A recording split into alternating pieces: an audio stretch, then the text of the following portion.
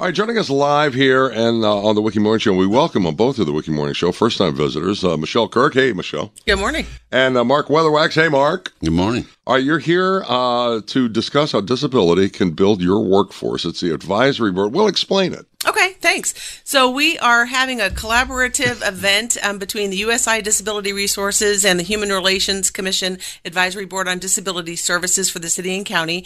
And so October the 12th, next Wednesday, we're also looking for job seekers to come out. So we're going to start the event. It's called How Disability Can Build Your Workforce. So in the morning from 10:30 to 11:30, we're having a panel discussion, and we have about 5 local business people to discuss best practices, share their experiences with their peers about hiring people with disabilities, the benefits, and just kind of having that organic discussion about that. See, I would imagine one of the benefits would be if you hired someone who does have a disability is they have to probably be extremely loyal. Exactly. Loyal, dedicated, because a lot of times they're not given the opportunity to even interview. And that's part of the process that we want to get across. Our target audience that morning is HR professionals, because we want to talk about alternative ways. You know, you have somebody come in, may not be able to have a traditional interview face to face, but hey, let's pivot. Let's do some sort of a work, interview where you can,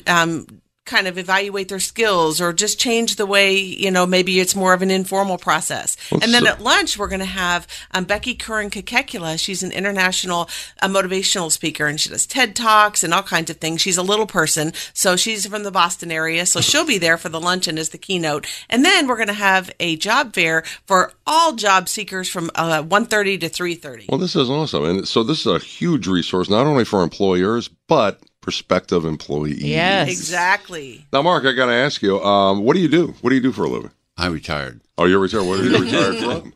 I had a vending machine business, and it was I was able to do that, and I had other experiences too as a book rehab counselor. But I ended up having my own business, and it's worked out real well for me. But because I've retired. Oh, I was going to say, yeah. Yeah. That's the best way to work it out. And I think one thing you have to remember about hiring a person with disabilities is they can do things. They may have to do it a different way, but they can get the job done. Absolutely. That's a great point. A wonderful point. Might have to do it a different way, but it'll get done and get done well. Okay, so when again is this happening? Next Wednesday, October 12th. The event will open from 9:30 to 10:30 registration. The event is free except for the lunch. We're just, we are charging $30 just to cover the lunch.